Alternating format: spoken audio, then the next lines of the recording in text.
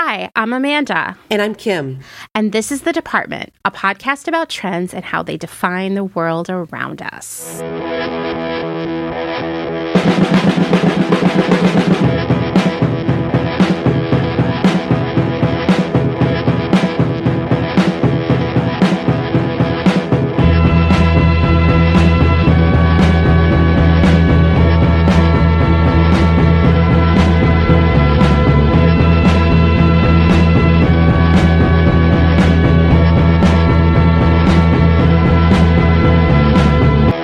Well, welcome everybody to episode 79. 79 seems like it should be a sexier number than it is. Like it should have some special quality to it, right? I don't know. Anyway, it's a good sounding number. I think it's just because it sounds so similar to 69. Is that what it is? I'm like, 89. Now there's a good number. Oh. Anyway. There's like a lot of roundness to it. Dang. Okay, this is a PG-13 podcast, so I guess we can say roundness when we're talking about numbers. But this is episode 79 of The Department, and it is part 4 in our continuing series about the history of secondhand shopping as a social, retail, and style trend. And this is kind of where we're going to end our conversation about secondhand, at least for now. But we know that... I'm shocked. I feel like, just every time I meet with you, you've got more and more and more. I know. Well, we did already talk before we were recording that there are a few other sort of like micro trends and phenomena within secondhand that we'll probably revisit in the future. I also, something I'd been thinking about as I was working on all these episodes is I was like, a lot of the icons and films that we have talked about in terms of how they've influenced secondhand shopping in the past, there were a lot of white people, and it really bugged me a lot. And I just couldn't find a more diverse range of people to show you all in terms of who was influencing secondhand fashion in the 80s and 90s. And I think a lot of that really speaks to the culture that we have lived in for so long. It's like you have to make some deep fakes. Yeah. Just to put some of that collateral out there. Right. And so I did think, I would love to hear from all of you. Maybe we can put a little thing out on an all points bulletin on our Instagram account. Just wanting to, hear from you other icons of secondhand and vintage, because I think it would be great for us to do a little episode about those, maybe when I come back from Japan. So just something for us. I don't know. I would love to hear from all of you because, I was just really heads down in the research and following where the mainstream media of that time took me. And, in the 80s and 90s, it was very white focused, obviously, right? So I don't know. I just think there's a lot of opportunity there. Amanda, did you see on Instagram when I released a poll about the pretty in pink dress and how people kind of felt about it, if they were indifferent, if they loved it, or if they did not like it so much? I did. And honestly, I'm really disappointed in all of you because I wanted all of you to agree that it's terrible. Were you surprised? Were you surprised by the outcome? Yeah, I was surprised. There were a lot of people that definitely thought it was pretty terrible. So, it was really terrible. But it was very divided. Yeah, I believe someone said that they thought it looked like Mother of the Bride, and I was like, yeah, nailed it. That is exactly what that silhouette was, and I don't care for it. So today we're going to dig into a time that feels so far away, yet was somehow just a few years ago, and that's the 2010s, or as some people call them, maybe just Kim, the Oddies. Just me. Right? I feel like I read it somewhere, and so I just use it. I'm like, that... I like it. I've been throwing it out there. I like it too. I like that. That works. Because the 2010s does not roll off the tongue. It's a lot of syllables. It's weird. Yeah. It's weird. Yeah. It looks weird. The Oddies, also, most people don't know what it means. So yeah, let's make the Oddies a thing, right? Oddies. Oh my God, I think I just did that to the theme of when you're playing Super Mario Brothers, and it's like, I did. It really Oddies. Okay, anyway, I gotta say that working on this part of the series was really weird because the first half of the decade felt so far away to me. you know?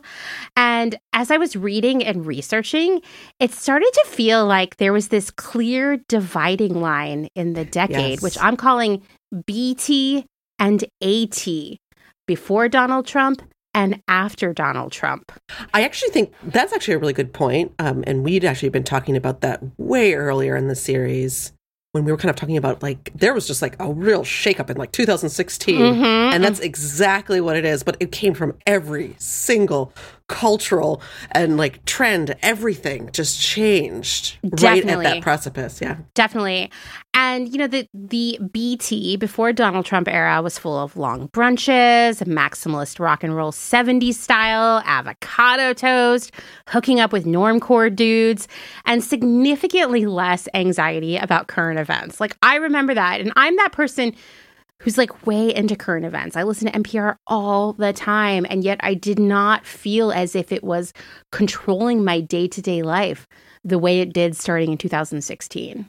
As I was going through the 2010s and all these fashion trends that you and I, Kim, certainly have had to buy into, develop into as part of our jobs, I was wondering what fashion trends of the 2010s really stick with you the most. I think that's a really interesting question. I mean, because it was really the time of like minimalism and costs and everything was, you know, Scandinavian. Oh my God, remember Need Supply? Oh, Need Supply. Exactly. Everything was kind of about millennial disruptors. Yes. And how millennial disruptors really kind of changed the landscape of everything we did, how we shopped, what we wore.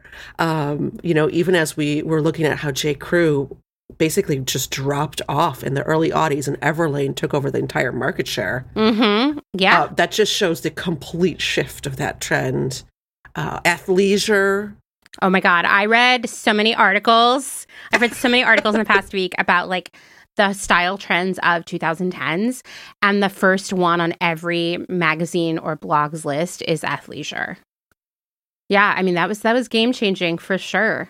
I don't know if it's weird to feel nostalgic for a time that was really not that long ago, but I definitely was filled with a lot of nostalgia as I was working on this. And I think that's a testament to just how difficult this decade, which, by the way, we're only 3 years into, how difficult this decade has been so far. Like, I am excited to talk to you about this today because I had a lot of good memories, you know? I think you're gonna kind of evoke some of those in all of us. I think so. And it's not as horrific as that aughts mainstream fashion that we talked about, which is also haunting me.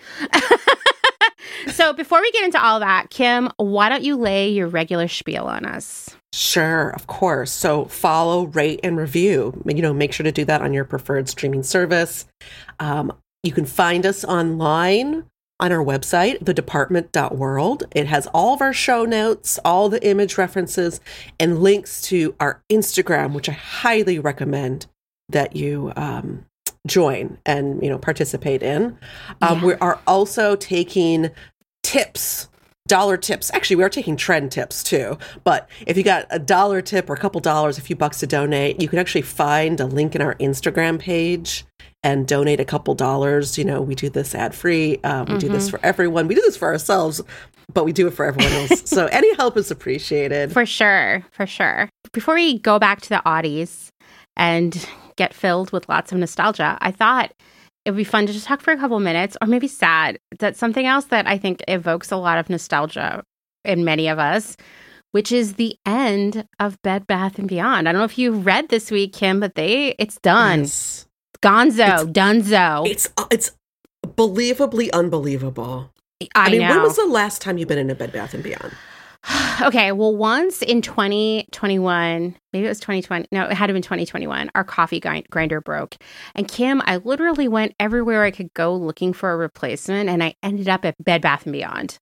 Like, that was the only place that had one. And it was the first time I'd been in one since you and I went to one way back in Hollywood. Yep. So you could swap out your SodaStream bottles. And exactly. It was weird in there. So much just like randomness jammed in every corner. I know it was always like that, but it felt extra weird. Like, why were they selling NYX makeup there? Yeah. You know? Yeah, they really had diversified, but the quality, the last time I was in there, everything was just garbage quality. I was like, is this the dollar store? Yeah. I mean, you can see, looking back, I'm like, the path was obvious where they were over inventoried. Then they tried to get into a lot more private label stuff, which they marked up really high and then sold via coupons, which does somehow work for Kohl's, but was not working for Bed Bath & Beyond. And everything I'd heard this morning on NPR is just like, this year, the store has been getting emptier and emptier. And so you would go into whole alcoves of the store and they would just be empty.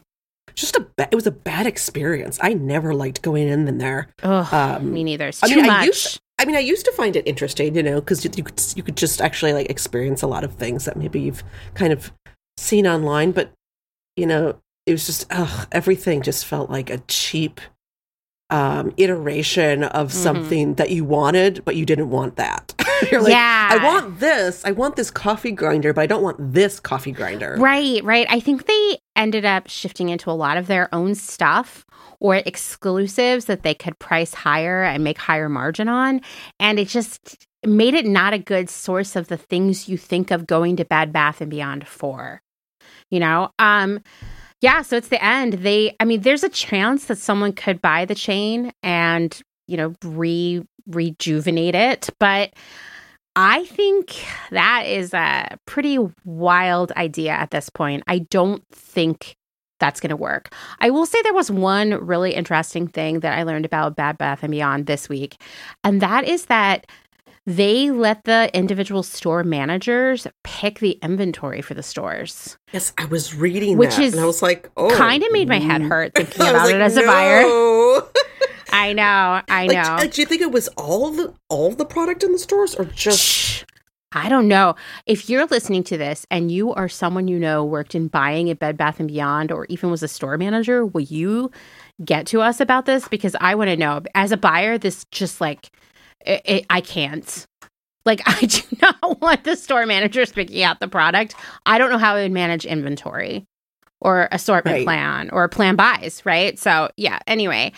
RIP Bed Bath & Beyond and the legendary coupons. Right. I know. I did like those coupons, but it was like, okay, I'm going to spend 20% off on garbage. Like, I just... Well, it's no longer compelling. It didn't... If you were the kind of person who takes the next level of like research into these kinds of things, like they weren't a good deal. I remember specifically wanting to get a Soda Stream and knowing that they had them at Bed Bath & Beyond, signing up to get the coupon, looking at the price at Bed Bath & Beyond, calculating what the discount would be and saying, that's the same price as Target. Like they were just marking stuff up to accommodate the coupons and it made me not trust them, Oh. So yeah, that's disastrous. And I think that that's probably a big part of it too. Like, give your customers some credit. Right. You're just like ruining brand loyalty. Yeah, exactly.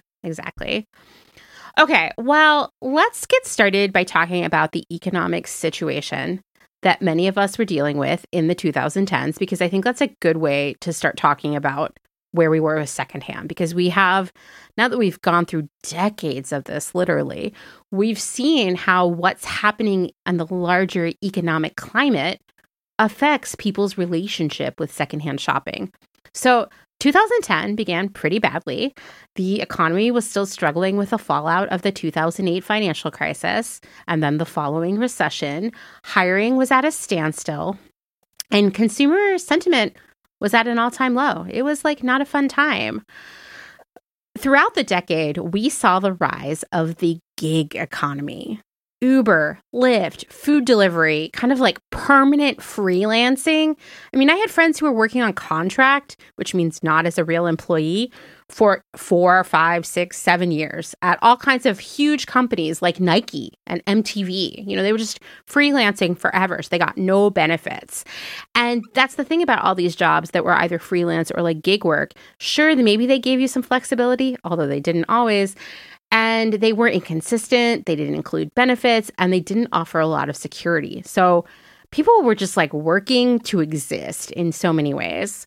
It was like the hustle economy too. Oh, God, this is hustle culture. Uh-huh. Yeah. Rent increases continue to outpace wage growth. So one more reason that people are like, hustle, hustle, hustle. Millennials were realizing pretty fast that their jobs, and jobs in plural per person, so many were working so many jobs, weren't covering rent and student loans and food and anything else they needed. Wealth inequality continued to widen. And this is when we started to hear a lot of talk about the one percenters. And oh yeah, Occupy Wall Street happened, which I'm sorry, this probably makes me just like a terrible person, but I had forgotten about it. We also saw a lot of millennials killed blank think pieces, which are, I have to say, Kim, are still kind of my favorite thing to read. They are. I think they're really fun. I know. I think they're really fun too. Just some of the things millennials killed: restaurants, diamonds, cable television, chain restaurants, beer. I mean, we have a whole podcast on this. We do. But the list keeps coming. Paper napkins. Yeah. Department stores, ironing, marriage, also divorce, hotels, mayonnaise. I didn't know about that one. And canned tuna. What these millennials killed blank pieces were really showing, even if they weren't telling it, is that millennials were in both a unique financial situation, which was that it was far worse than the financial situation of their parents at that age, and millennials had different tastes for things. I mean, it was the disruption decade, and it's the disruption group of people. Yeah, you know, like everyone wanted to kind of disrupt what was pre-existing, like mayonnaise and paper napkins. And we also just have this generation of people who have graduated out into this economy that sucks. They're wildly underemployed, even though that they might be working 40 or 60 or 80 hours a week. They're still underemployed. This is like a very educated generation that has a lot more thoughtfulness and awareness about what they're doing. Now, of course, I would call millennials the fast fashion generation as well. So it's not like millennials were these saints or anything like that. But they came into the world, into an adult world that was just like so weird and so different than the world of our parents, for sure.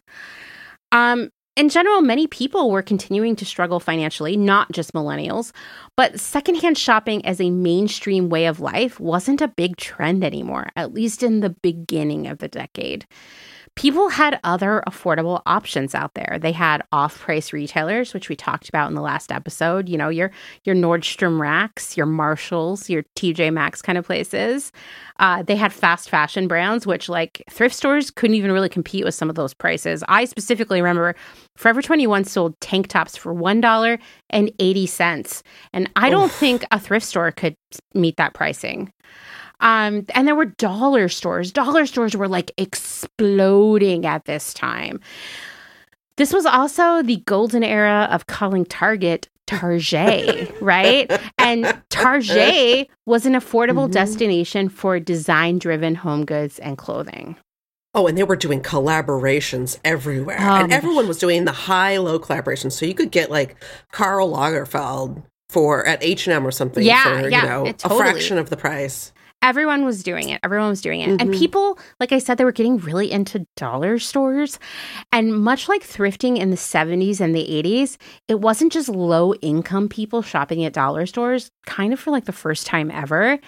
I read this 2011 New York Times article called The Dollar Store Economy. And I actually read this a couple years ago, but brought it back for this one. And I'm going to link to this in the show notes. I highly recommend you read it because it is fascinating how a place like, say, the Dollar Tree is, designed, merchandised, the product assortment, all of it. It's so intentional to get people to impulse shop. Ooh, do tell. So fascinating. Like even just that, like they make the aisles a little bit narrower.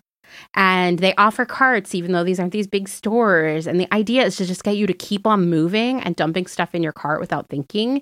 It's really fascinating. Go check it out. I mean, just how the height of the displays, everything. They think about it all. It's definitely capitalism at its strategic worst, if you will. I really loved this section from this article. The writer writes, We are awakening to a dollar store economy. For years, the dollar store has not only made a market out of the detritus, I love that word, by the way, of a hyper-productive global manufacturing system, but it has also made it appealing by making it amazingly cheap. Before the market meltdown of 2008 and the stagnant, jobless recovery that followed, the conventional wisdom about dollar stores, whether one of the three big corporate chains, Dollar General, Family Dollar, and Dollar Tree, or any of the smaller chains like 99-cent only stores, which they totally have in LA, or the world of independent dollar stores, was that they appeal to only poor people. And while it's true that low-wage earners still make up the core of dollar store customers, what has turned this sector into a nearly recession-proof corner of the economy is a new customer base. What's driving the growth, says James Russo, a vice president with the Nielsen Company, a consumer survey firm, is affluent households. Financial anxiety, or the new consumerism, if you like, has been a boon to dollar stores. Same-store sales, a key measure of a retailer's health, spiked at the three large publicly traded chains in this year's first quarter. All were up by at least 5%, while Walmart had its 8th straight quarterly decline. Much of Dollar General's growth is generated by fill-in trips, increasingly made by wealthier people. Why linger in the canyons of Walmart or Target when you can pop into a dollar store? I do remember lots of blogs. We're going to talk about blogs so much today. And I hadn't really said or typed that word in a really long time. And it's hilarious, the word blog. But I remember in this period, more and more of these blogs were popping up to say here are all these amazing crafts you can make from stuff from the dollar store, or here's how I threw a party only with stuff from the dollar store. And, it was the same kind of thing as look at me, my outfit is head to toe from Target, that kind of stuff. There was a lot of blogging about fashion, which we're going to talk about at length today, but there's also a lot of blogging about look at how you can make amazing things out of inexpensive stuff. This was a trend of this time. I feel like a lot of people kind of realize that the product at the dollar store or any of the dollar stores was the same quality and probably made in many of the same factories as the product that you can get in Target or Walmart or even further up the chain. So it's it doesn't really matter where I shop. I can just get the exact same thing at one of these places. Totally. I think people were starting to be wise to that. I mean, you and I know that even in the realm of clothing, most of the clothing is coming from the same factories, you know? Even the same, we talked about it, the apparel, the downtown, what is it, the downtown center? San Pedro Apparel Mart. San Pedro, yeah. That was being sold in high-end retailers that were just marking the same stuff up or just white labeling the product. But it's the same thing that you could find at just basically the equivalent of a dollar retailer down the street. Absolutely. Yeah, it is kind of the same. I mean, and I'm going to tell you, this might blow some minds here, but the stuff at Target is probably being made in the same place as the stuff at Walmart, which is the same stuff as the stuff that's at the Dollar Tree, which in many aspects is probably the same stuff at Bed Bath & Beyond. Exactly. Yeah. So overall, just in the 2010s, customers had so many other affordable options for shopping. And the rise of e-commerce made shopping for inexpensive things even easier. By the middle of the decade, Amazon offered the lowest prices on just about anything. And every fast fashion retailer was building a bigger and better website. Another thing that was just sort of killing the appeal of secondhand shopping is something that I hesitate to talk about because it horrifies me. It's nightmare fuel for many of us. The golden era of bedbug fear pieces. Oh my God. That's right. Because I used to live in New York around that time and everyone was terrified of bedbugs because it was a giant nightmare, obviously. Yeah. And it was I remember there was a piece on This American Life about a woman's struggles with bedbugs that horrified me. And they were popping up in magazines all over the place. Lots of things that I would read. It would be my nightmare year with bedbugs. I remember a friend of mine, he had bedbugs in his building. I will not reveal his name here because it was horrific for him. And I wanted to help him, but I was also should I even let him in my car? Like, is this because we were all afraid, right? We were all like, oh my God, it could be us next. And it didn't help that there was a lot of conversation, a lot of articles, blog posts about how you could get bed bugs secondhand shopping, you know? And I literally found an article in the New York Times that was specifically about the dangers of catching bed bugs from thrifting or shopping secondhand. And I think in many ways they kind of, I don't dismiss that notion, but they didn't do a great job of it. I'll link to the article in the show notes, and you can tell me what you think. But from this article, I have a few quotes here. In a summer when bed bugs have crawled deep into New York City's psyche, no one is more anxious than those shoppers who live to scout secondhand clothing shops and used furniture stores. They are connoisseurs of what is hot, hip, a bargain. They know where the flea markets are and when the vintage shops are open. And they are scared that bed bugs from the home of a former owner still call that $20 designer jacket or that fabulous $65 chair their castle. Like, oh, geez, guys, okay, we won't shop secondhand. The article goes on. I liked this little nugget. In the spring, the first question from a student at a Fashion Institute of Technology course called Is Vintage for You was, have you ever experienced any issues with bed bugs? Wow. I mean, that actually really makes a lot of sense. How those two, those two elements that were like deep seated in the consumer conscious would really affect the sales. I mean, that makes so much sense. So you're worrying about bed bugs. I mean, I remember people would say to me like, "What? You got that where? Aren't you worried about bed bugs?" And I would be like, "Not really." You know, But like there was a lot of fear about it. It came up in conversations a lot. You know, despite all of these fears of bed bugs, all of these cheaper places to shop, the idea of mixing high-low fashion with vintage was picking up momentum. In fact, successfully pulling off this mix was considered the peak of fashion and personal style.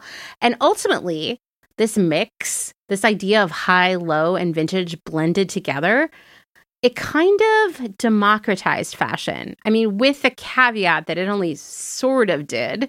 It didn't still apply to everyone because, you know, there are a lot of other, I don't know, negative factors in this world that prevent people from being allowed to participate in these things, right? Like anti-fat bias, racism, sexism, transphobia, all these other things that prevented everybody from being able to participate in this. But it did make it feel as if just about anyone could become a style icon. A lot of this desire to mix things up was actually led by the rise of street style photography, which I just like, I don't know, I can't even explain it, Kim. It's just been around for so long. I was like, oh, this is when that happened? You know? Yes. Right? I've read so many articles over the past week about just like what were the fashion trends in the 2010s and the aughties. And I read this one retrospective from Women's Wear Daily where they said, street style photography has long been a part of Fashion Week, but the phenomenon gained prestige and ubiquity in the 2010s thanks to the proliferation of social media. These street style images circulated on fashion blogs, websites, and Instagram more so than actual runway looks, spawning a budding class of influencers that today are industry powerhouses. The dawn of the street style star can be credited in large part to the late New York Times photographer Bill Cunningham. For decades, Cunningham was a fixture on the streets of New York, but he became a celebrity in his own right with a documentary about his work, which was released in 2011. The decade also saw the rise of other street-style photographers, including Scott Schumann and Tommy Ton, who gave a platform to the self-styled fashion bloggers and put on display their wildly acclaimed authentic style. We also had the sartorialist. Style Bites was one that I really loved and was obsessed with it. It was a woman who lived, I want to say, in Sweden because she wore a lot of H&M. And she actually had such a rabid international fan base that when she disappeared a few years into it, people were legitimately concerned. And she kind of popped up a couple years later and said, yeah, I just didn't want to do it anymore. people who were worried that she'd been like kidnapped, murdered, had gotten ill. She just disappeared. She never said, I'm going to stop posting. She just stopped posting on Style Bites, but people were concerned. Yes. Like we do. Yeah. There was Advanced Style, which I always loved. Yeah, that's older people. That was that's a really good one. A friend of a friend who produces that. Oh, wow. Oh, one of my favorites, honestly. So are there any favorite street style blogs of that era that you remember or miss or that you checked regularly? I mean, I love the Tommy Ton ones. That's what I was really following. Was because that really gave you that access that you couldn't really see to the actual style trends. Because runway style is one thing, but it's different. But like, street style is like the actual execution and achievement of something you can actually wear around and how the people kind of actually dress. And so, especially when you were looking at international street style, oh my gosh, and street fashion. That was the best. And of course, we had to develop style boards and trend boards, all of those things constantly. So you had to find resources that felt innovative, but also cutting edge. Definitely. I remember specifically like in their early oddies when I was working as a buyer at Urban Outfitters, that was the period where we were really looking to Scandinavian style bloggers. Yes, right? Exactly. That was the hot area. Yeah. That was like, people would go on trips there for scouting. I had like, how you could like, I don't even remember what this was called. It was like an RSS feed where you would put in all the blogs that you followed and then you could see the updates every day. I mean, my list was like a million long. And the first thing I would do when I got into the office every morning was open that and go one by one. And so many of them were Scandinavian. We also can't forget the Tumblr of it all. This is a big part of this era, too. It allowed anyone to put together their own blog of style, art, and aesthetic. And trends were actually created within Tumblr.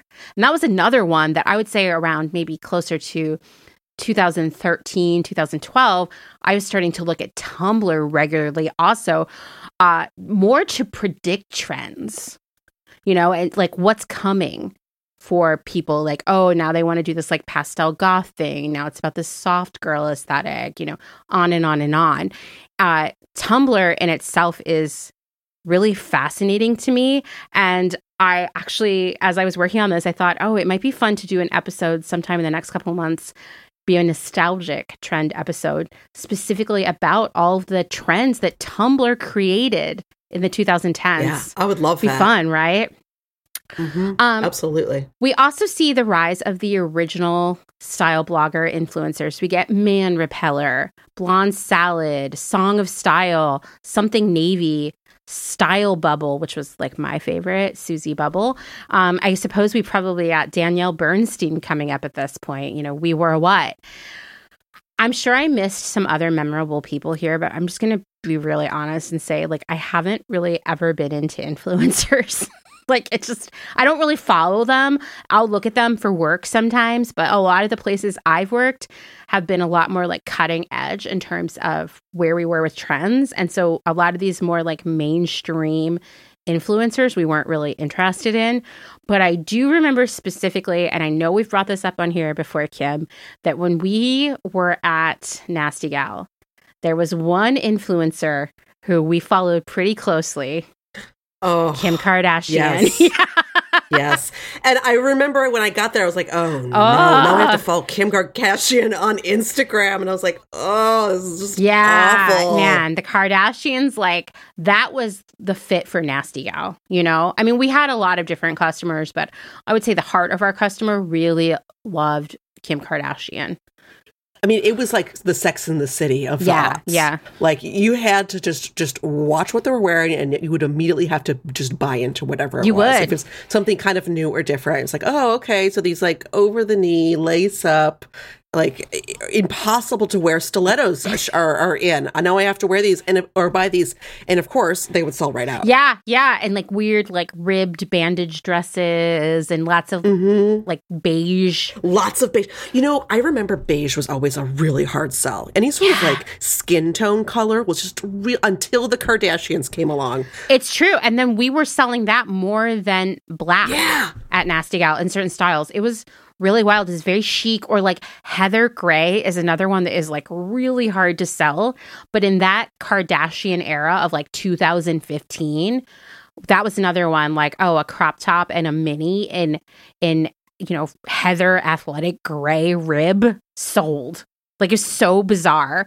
And that was an influence. Like, I think people forget that Kim Kardashian was an influencer, This was also the era of the celebrity stylist, like as in the stylist who styled celebrities, but was also a celebrity themselves, right? There were so many of them, like Rachel Zoe, for example.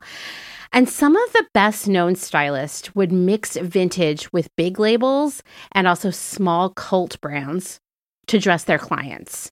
Celebrities like Kim Kardashian began wearing vintage couture on the red carpet. This was like a new thing to wear a secondhand dress on the red carpet. Like what? Every year when we talk about the Oscars and award season, and by the way, like I'm very disconnected from all this stuff at this point, but there was a time where it'd be like, oh my God, got to go get the magazine right away and see what everyone wore to the Oscars because that's going to be somehow directional for this year. Or like look at the blog posts, right? And we definitely at Nasty Gal would go through some of these and say like, okay, how can we make that? How can we interpret that? Like we really paid attention to that. But the thing is, like, you would be waiting to see who dressed them. And it would be this like one after another, like brand new, specially designed for this event designer dresses, right? And suddenly we have big mainstream stars wearing vintage on the red carpet. So seeing these mainstream megastars, like I'm telling you, Gwyneth Paltrow, Miley Cyrus, that looks like an Olsen right there. Oh, the Olsens always showing up. She's got some photos to review. That's what we're looking at. That's what I'm looking at. Natalie Portman. I mean, like the biggest stars of this era showing up in vintage gowns. This really elevated vintage to the status of luxury, And so high-end boutiques began mixing vintage in with new stuff. And hip retailers like Nasty Gal got in on it by doing regular drops of high-priced vintage. Like I never ceased to be amazed how fast the vintage would sell on the Nasty Gal website because, most of our clothes were under $100. Most of our dresses were like $58. We'd do a drop of vintage where it would be like $800 jackets and vintage Chanel purses and $300 rock tees, and it would all sell out like in one day. That's right. I almost forgot about that. I mean, I know that there was a lot of product that was it was like remade from like upcycled after party. Yeah, but right, the vintage drops. The first time I worked there and we did that, and I was looking at the page, I was like, wait, this can't be the same customer, knowing how resistant our customer was to pricing overall. And then to see it all sold by the end of that day, it was pretty interesting. And I suspect it was a different customer. That's what I think. But secondhand luxury items also began to pick up momentum as an aspirational aesthetic choice. Like, why go buy a new Chanel bag when you could say that yours was vintage? And it wouldn't necessarily even be cheaper. It was just like an aesthetic choice. And I don't know, I'm sure you're familiar with that high-end vintage show, A Current Affair, which happens in LA. Yes. And I think in San Francisco also. Absolutely. It was founded in 2010. Like, this is the decade I did not know that. And we're talking like high-end prices, It wasn't the flea market. So we just see people being more willing to pay a lot for vintage, but we're also speaking of a wealthier customer buying this stuff. Whereas like more middle income, lower income people, they're going to be buying stuff at the dollar store or at Target or from fast fashion retailers or, maybe thrifting. But more than any other era, fashion, like the mainstream fashion industry, retailers and brands, they were leaning heavily into vintage, both literally by having sections in their store or on their website for vintage items, but also in more of a like knockoff sort of way. There were so many style trends in the 2010s that relied heavily, really completely, on vintage aesthetic and style. We got normcore, for example, which was really a vintage 90s look, a la, Jerry Seinfeld, right? We've got festival fashion, which launched just like big time boho, like brands that only sold the boho festival look 365 days a year. People would describe their aesthetic as boho, right? Yes. Then we get 1990s grunge and unisex dressing making a return. Even at Nasty Gal, we did a collab with Courtney Love, And by the way, that collab primarily was things we borrowed from her closet and turned into new items. In the second half of the 2010s, starting when we were in the Nasty Gal era of our careers, 70s became a trend again. So we've got all kinds of decades swimming around here. And you might not be surprised to hear that in that decade, specifically later in the after Donald Trump era, nostalgia became a very big deal. According to Google, nostalgia was the biggest fashion trend of 2018. Harper's Bazaar says, it raises questions in my mind about whether we are more unhappy with the present time than usual. Whew, I feel that one. Mm-hmm, exactly. That quote came from Sarah Rose Cavanaugh, who's the director of the Laboratory for Cognitive and Affective Science at Assumption College. She said, we feel nostalgic for times in our past that we long to return to, at least temporarily. Could it be that, more than usual, we feel ourselves pulled backward to a time of our lives when things felt simpler, more connected, and less divided? This was in 2018, my friends. You don't even know how nostalgic we're going to get in a few years. It's going to be right? like the biggest driving force of like a decade. I know. Which actually it's interesting because, we always see that pendulum swinging, where nostalgia will be this huge trend, and it just exist in a way that just feels like it's timeless, but it's going to swing back the other way to the opposite direction at some point. We know that we're going to start seeing it, and it's going to be all about like futurism. Definitely. Even when I look at the first part of the 2010s, which we're going to talk about in a few, like there wasn't really a sense of nostalgia at that point. Like it was all about living in that moment and this like new way forward of millennials killing all the things while they did it. Well, right? Yeah, and also nobody wanted to look back on the aughts. Nobody wanted to look back on what existed. Like it was kind of like, everyone was sick of it, and they just wanted something completely different. Definitely. We saw all the biggest brands of the aughts just die immediately when we came into the 2010s. Like, it was like, nobody wants Ed Hardy. Nobody wants Juicy. I could go on and on. Like Uggs. Von Dutch. Yeah, Uggs. All, you name it, like gone, and just like don't even speak their name. Like how embarrassing, right? And it's not unlike, like in the 80s when everybody was like, oh God, the 70s, we can never speak of it again. And then in the 90s, everybody's like, ew, gross. Get the 80s out of here. And I think like, eventually this nostalgia is going to end. It's like hard to see that time right now, but eventually we will. So the top 4 fashion searches, according to Google in 2018, were 1980s fashion, grunge fashion, 1990s fashion, and I don't know who was searching for this, but 2000s fashion. By the way, the number one searched fashion brand that year, 2018. This kind of takes me back to Fashion Nova. Yeah. Never hear about them anymore. I just don't think you run in their circles. I'm sure that they're doing fine. I have this, I still laugh when I think about this very visceral memory of it being 2020, like 1 month into the pandemic, and you and I were on the phone for like hours, and all we were doing was looking at Fashion Nova's Instagram. Yes. But looking at what people tagged themselves in. Yeah, because we were just like, this is not us, you know? And it was very illuminating. But even I think a lot of that is like very dated now, right? So stuff does change. Fashion Nova was definitely not nostalgic. You know, like it was like a forward view of fashion that didn't really pull from the past as much as other brands were at that point. I'll just say that. Fashion of the 2010s kind of began to take on this overall look of maximal nostalgia. Yeah, it was kind of like a hipster thing to do, but millennials in general were used to being accused of being narcissistic hipsters at this point. They were also getting very accustomed to being accused of killing the Olive Garden. So they didn't really push back on that.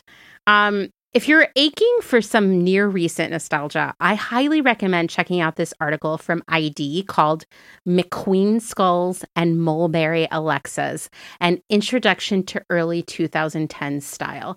And what it really made me see as a person who lived through this is the first couple years of the Audis had a very distinct look from the rest of the decade. And I think that's pretty normal.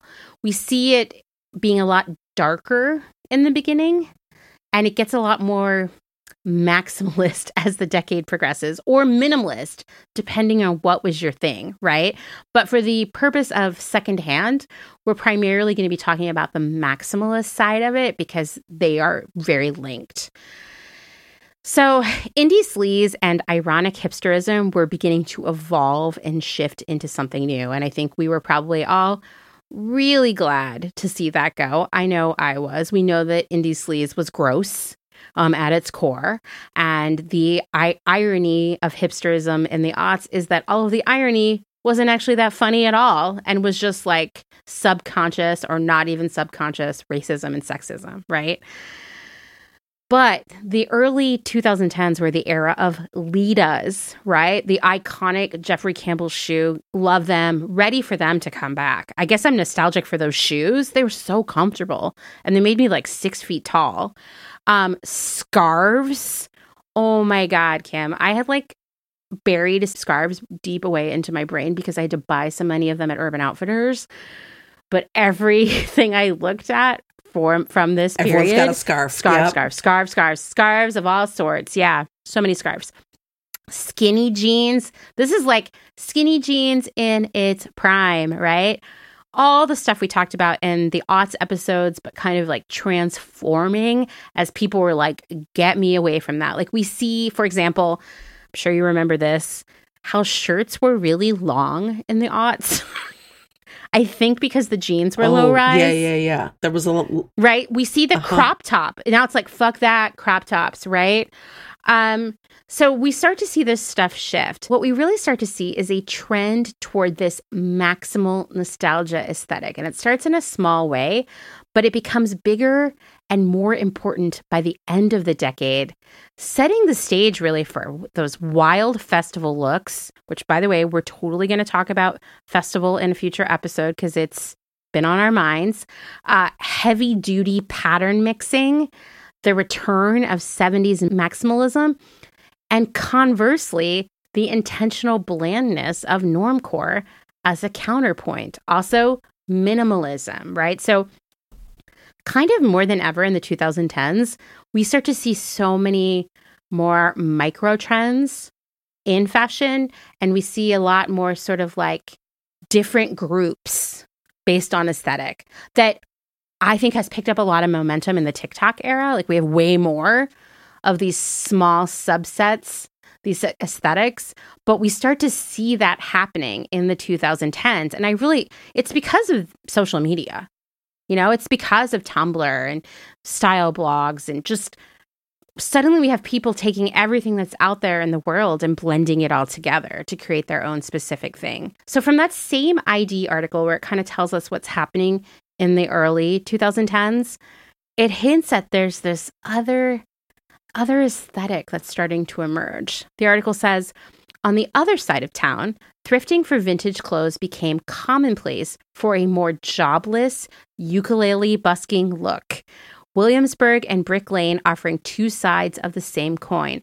But unlike today, a time in which most of us are in search of cult designer items, the 2010s were marked by a more innocent quest for sartorial classics like 40s style tea dresses, old furs, beaten up leather jackets, and classic Americana denim boots and fringe suede, and just good old fashioned clothes. The idea was to throw it together with the ease of Alexa Chung or Florence Welch, pairing it with a floppy hat and laddered tights, maybe a pair of brogues. Oh my God, I can picture all of this.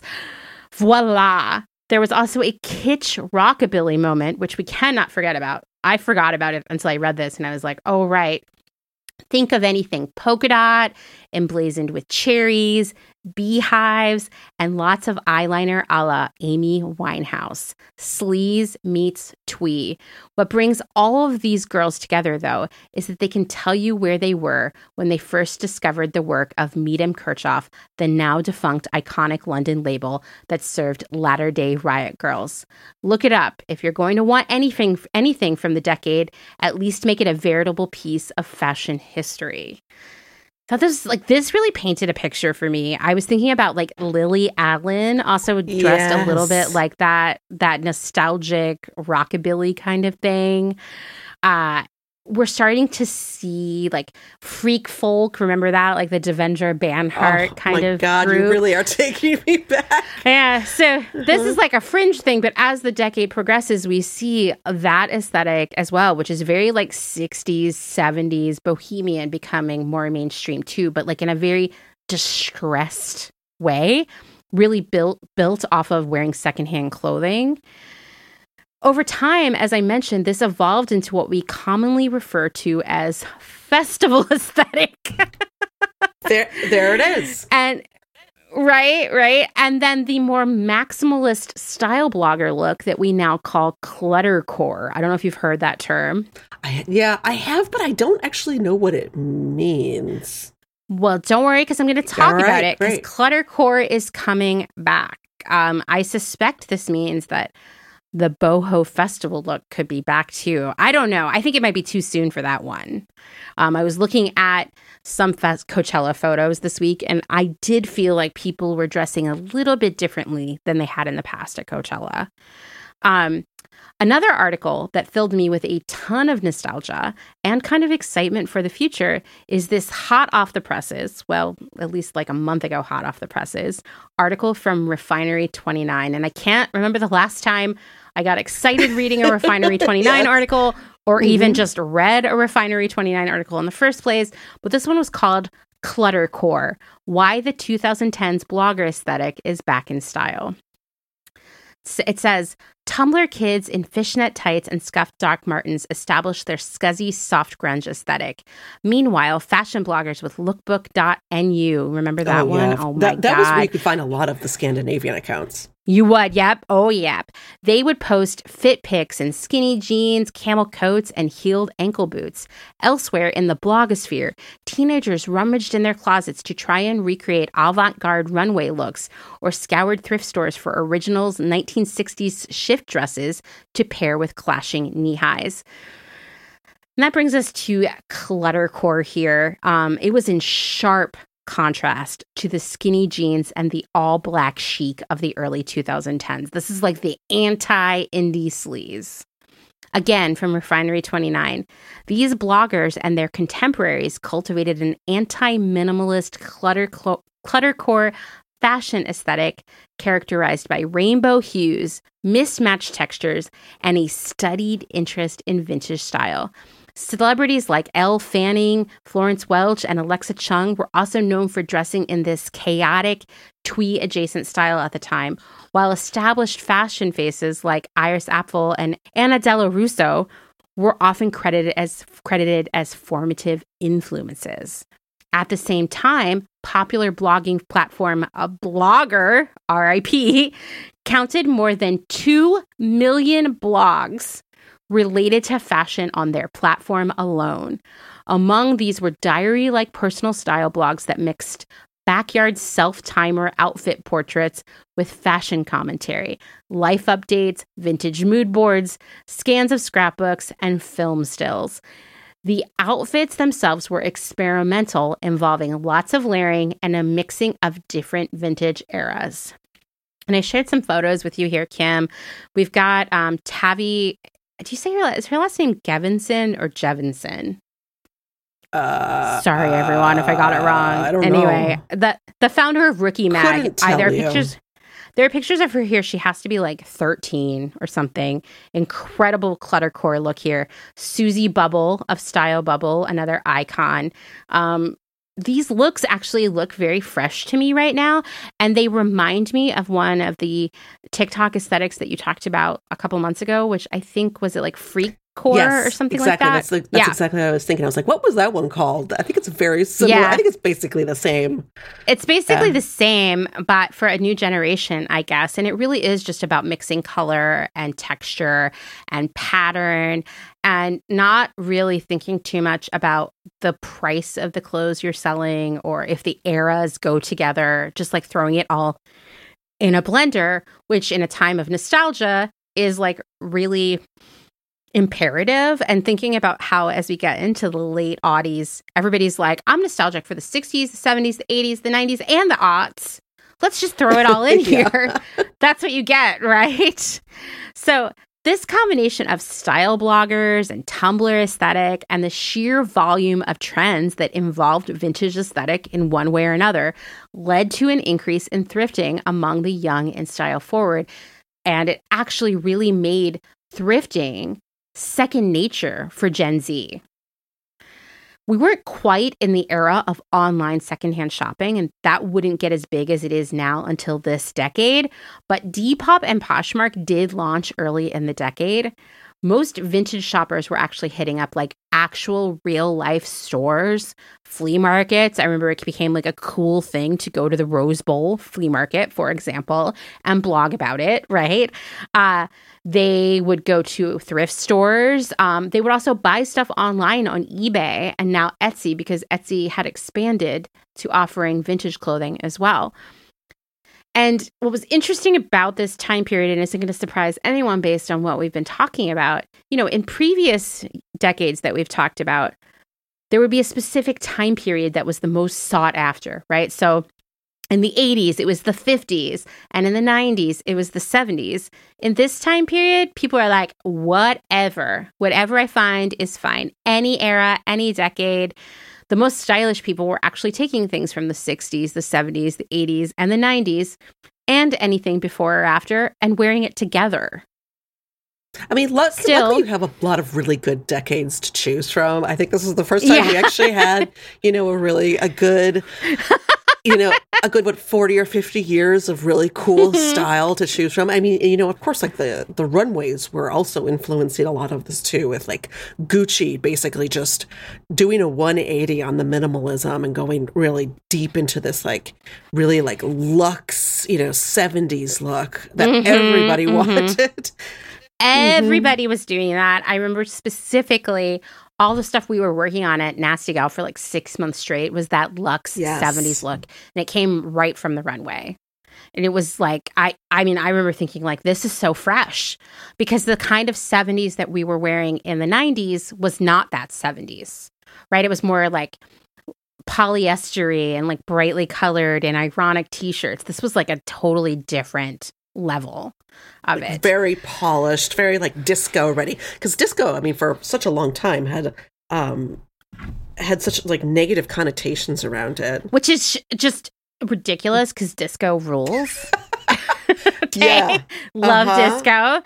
Well, here's the thing: is like everybody's like getting really into all of these vintage aesthetics, mixing them up together, or being more purist and being like, I'm only doing luxe 70s disco, what have you. Thrifting isn't for everyone.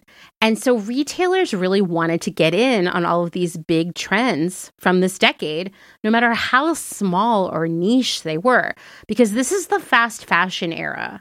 And the goal of fast fashion, the business model, is to sell people as much stuff as possible as often as possible. And that means you got to buy into everything, right? You have to, no matter how small the trend is or how weird it seems, you, as a buyer in that time period, were like, I got to get into all of it. So everywhere I worked, we'd be chasing into like 6, 7 different trends at any given time. And some of them were very short-lived. Some of them went on for a long time. And we saw like festival as a trend even, you know? And so there was just so much of this out there. And if you see a bunch of people wearing secondhand clothes, that's not really helping the fast fashion industry, right? You got to get people to buy new stuff. So it became very common for buyers and designers to have massive sample budgets for purchasing vintage garments to copy, right? It was just par for the course in my career. We would do this all the time. I would say the only place that I worked that we didn't do that was Wildfang, and that was just like a different aesthetic. But like everywhere else I worked, we were buying very expensive vintage samples and copying them. Nasty Gal was an extreme example. I remember we had like a vault of vintage that I can't even imagine what it was valued at, because they would travel around and drop major cash on like vintage couture to copy.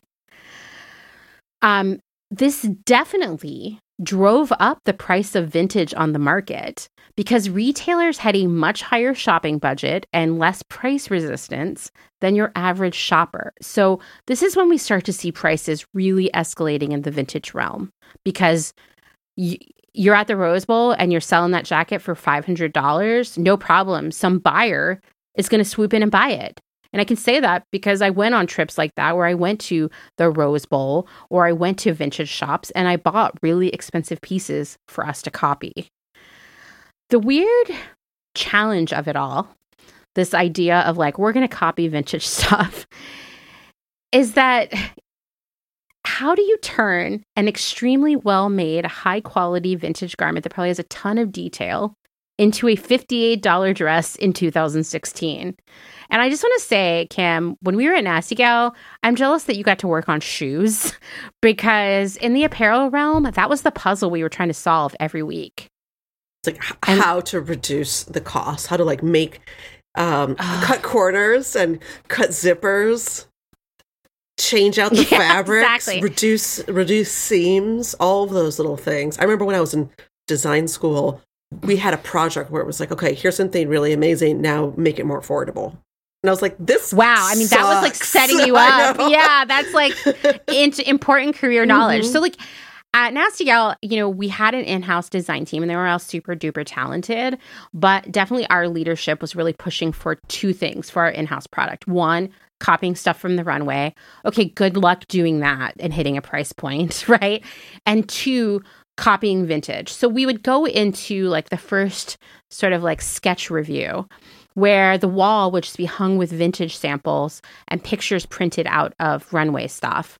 And it'd be like, which of these things are you guys interested in? Well, of course, we're interested in all of it because it's fucking amazing. So then the samples come and they're shitty. So disappointing. And they're still so disappointing. And they're still 2 to 3 times what we can we can afford. Of course.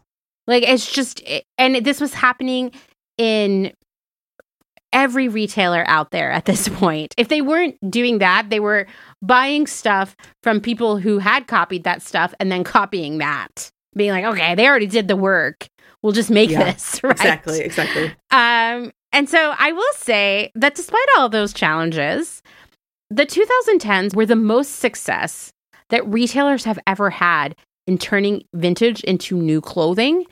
We had seen it fail in the 1970s.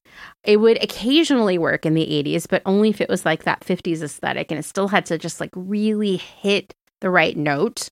It picked up momentum in the 90s for sure, and we saw especially like more youth-oriented retailers like Delia's or Urban Outfitters really successfully copying the 70s.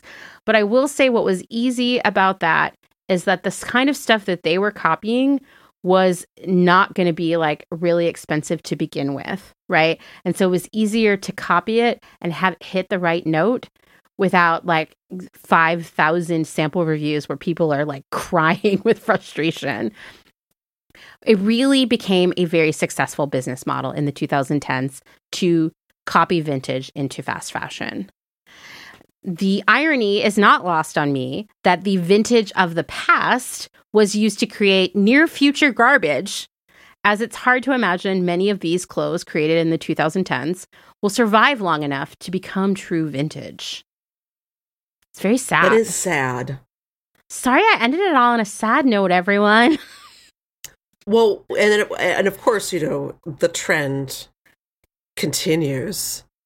It doesn't stop here at the Audis. But we don't really need to talk about it because we're living it. We're living it right now. And so, where are we right now? Well, one, it is easier than ever to shop secondhand, right? Thanks to online shopping. We've got Depop, we got Poshmark, we got Vinted and Mercari, and we also still have eBay and Etsy. And then we have the Real, and we have vintage sellers selling on their own websites or on Instagram directly. We have people auctioning, having live sales on Instagram. I mean, if you had told me 5 years ago that was going to become a thing, first off, it's basically a modernized version of QVC. And I love it. I think it's so cool. I love watching people's live sales. I can't explain it. I understand now why people fall prey to QVC because they feel less lonely or something. And in the early days of the pandemic, I would watch every live sale on Instagram, even if I didn't buy anything, just because it was you felt like you were listening to other people talk about things. And so we have seen shopping secondhand become more accessible. We have seen more people who never did it in the past opting for it. And of course, we've seen that people love to fight about it on the internet. I know that you've been doing some series based on something sort of similar over at Clotheshorse. Has there been a lot of infighting happening?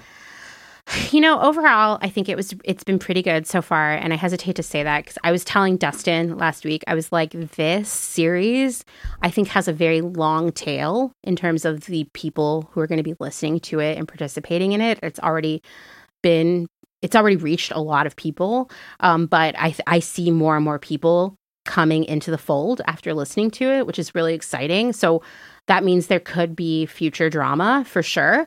But I will say there was someone who accused me of participating or encouraging genocide, which I think was a little bit heavy-handed use of that term.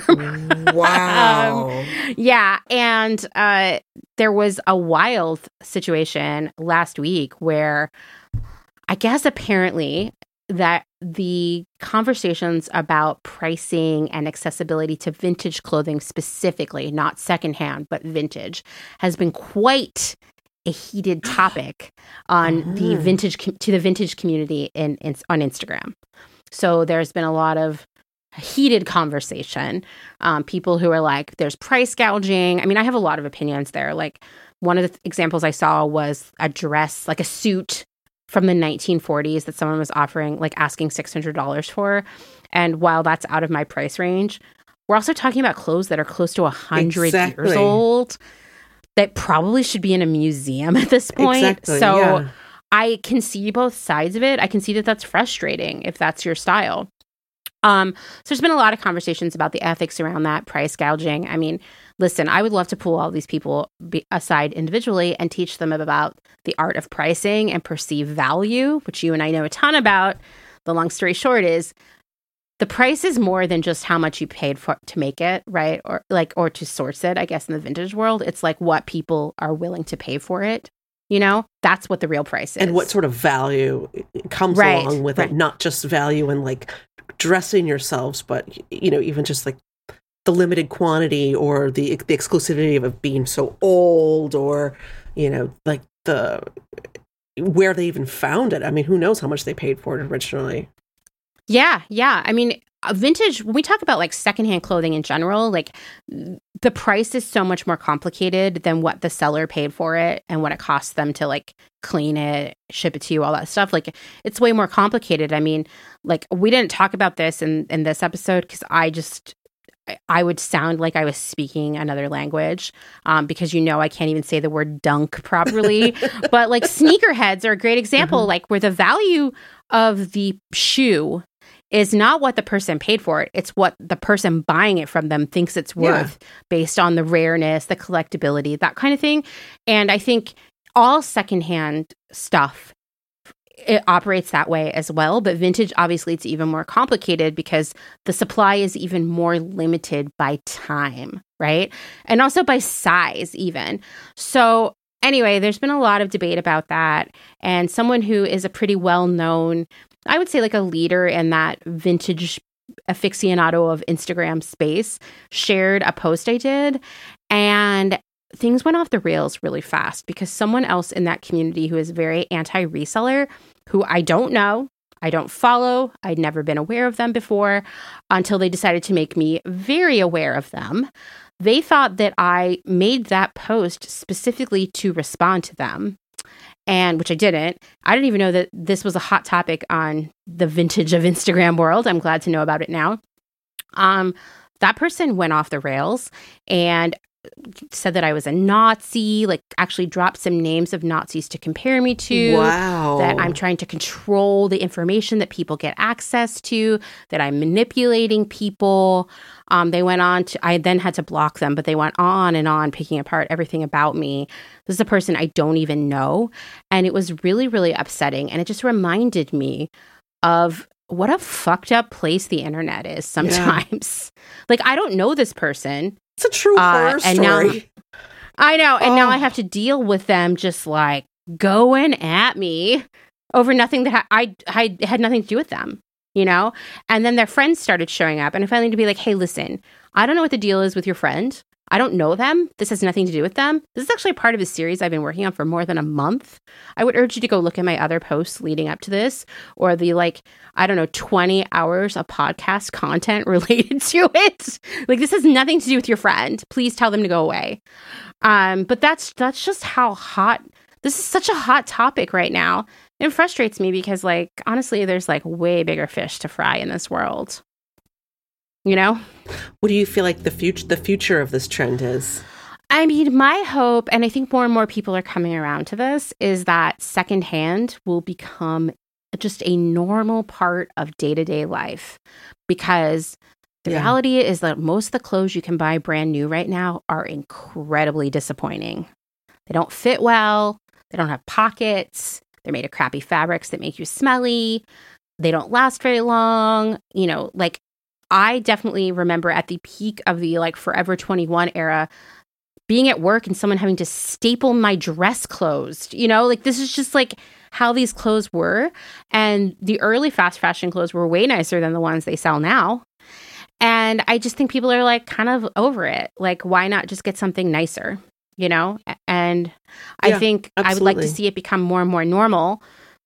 My worry is that all of this wild anti-reseller conversation that's happening. I mean, it's all about like this myth of gentrification of thrift stores, which by now we've discussed this now for how many hours, Kim? Like, thrift stores always wanted middle class and people with more money to come shopping there. That was their goal all along, right? So the thrift stores haven't been gentrified unless it's because the thrift stores wanted them to be. And in that case, they were successful and they should pat themselves on the back.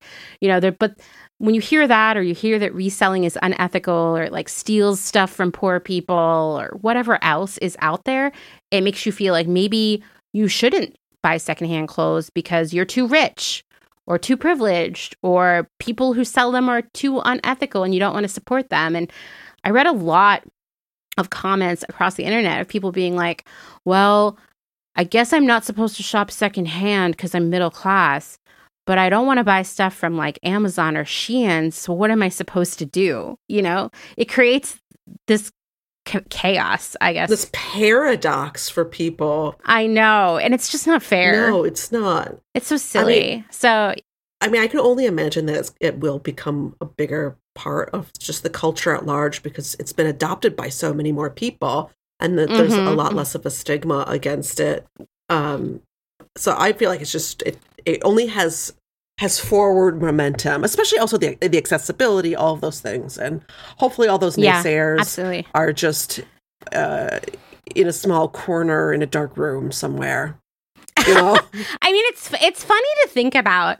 Like, this is another one where if you told me a few years ago that people would be fighting like really intensely on the internet about the ethics of wearing secondhand stuff, I wouldn't have believed you. I would have been like, well, what about all these other big ticket issues exactly. right now? You know? And so hopefully people will shift into something else. I mean, we've talked about this before when we talked about trolling and like that sort of culture of bad behavior on the internet. And I think for so many people, getting on a side is a way to feel like you're a part of something, to feel less lonely. And lashing out can make you feel better, except for like how it really doesn't, and it really negatively affects other people. I mean, having now been compared to Nazis, I felt afraid because that dehumanizes awful. Me. I mean, you're such a target too, because you do talk about things that are maybe a little bit divisive, but you wouldn't imagine that they'd be that problematic that you're suddenly becoming a Nazi. I know, and I'm the least Nazi-esque person around, so it was I think you need that T-shirt. I'm the least Nazi-esque person around. Yeah, I mean, if that person wanted to show that they literally don't know me at all, that was the best way to go about it. Because I'm always like, tell me your thoughts to everyone rather than like, controlling the narrative and whatever else. And I think that person has their own stuff they need to deal with. But yeah, it sucks. It just sucks that things go there, especially when, we have so many other things to worry about right now in the post-Trump era. Yeah. Exactly. Yeah. I mean, apparently all the news stations are basically blowing up and firing people that are, that work all of them. And you're like, wow. I know. I mean, it's crazy. We're recording this just a few hours after Tucker Carlson got fired. And that does make me kind of want to like have a shot or something. But it makes me feel like maybe optimistic. But then I don't know. Do you watch Succession? I have not watched it. Because I came in a little bit late. I hear it's great. I think you should watch it. And I have this article, it's a long read from Vanity Fair about Rupert Murdoch and his family and Fox News. And it's super fascinating. And it's like not dissimilar to Succession. That's why I asked. So I highly recommend that. Okay, well, we will be back next week. And then we're going to take a little bit of a break, not too long, just a few weeks, because Kim is going to Wisconsin, which we know now is the most perfect state in the United States, has a lot to offer. And I'm going to go to Japan again. So we're going to take a little bit of time off and we'll be back after that. Like I said, there's going to be one more episode before then, but then a few weeks off. You know what I wanted to do that we always forget to do? I just wanted to give a little shout out to Dustin for mixing these episodes. Remember when we made the gain too high and he had to fix that? Constantly. And we're not talking about detergent, but there were a lot of gain problems for a few weeks there. And he also made our music, which I have heard is a highlight for many people. So I do get a little jealous because sometimes I feel like the department has better music than Clotheshorse. And I mean, I did tell Dustin that. So I might be getting a new song for Clotheshorse in the coming months. Thank you, Dustin. This is me. This is Kim saying thank you. Thank you, Dustin. Sorry about the gain. Sorry about the gain. I hope it's fixed. We still don't know what it is. I'm sure he'll be like, no, the gain's still off. He's like, I just stopped. I just had to pick my battles. Anyway, that's all for this week, and we'll talk to you all next week. Bye. Bye-bye.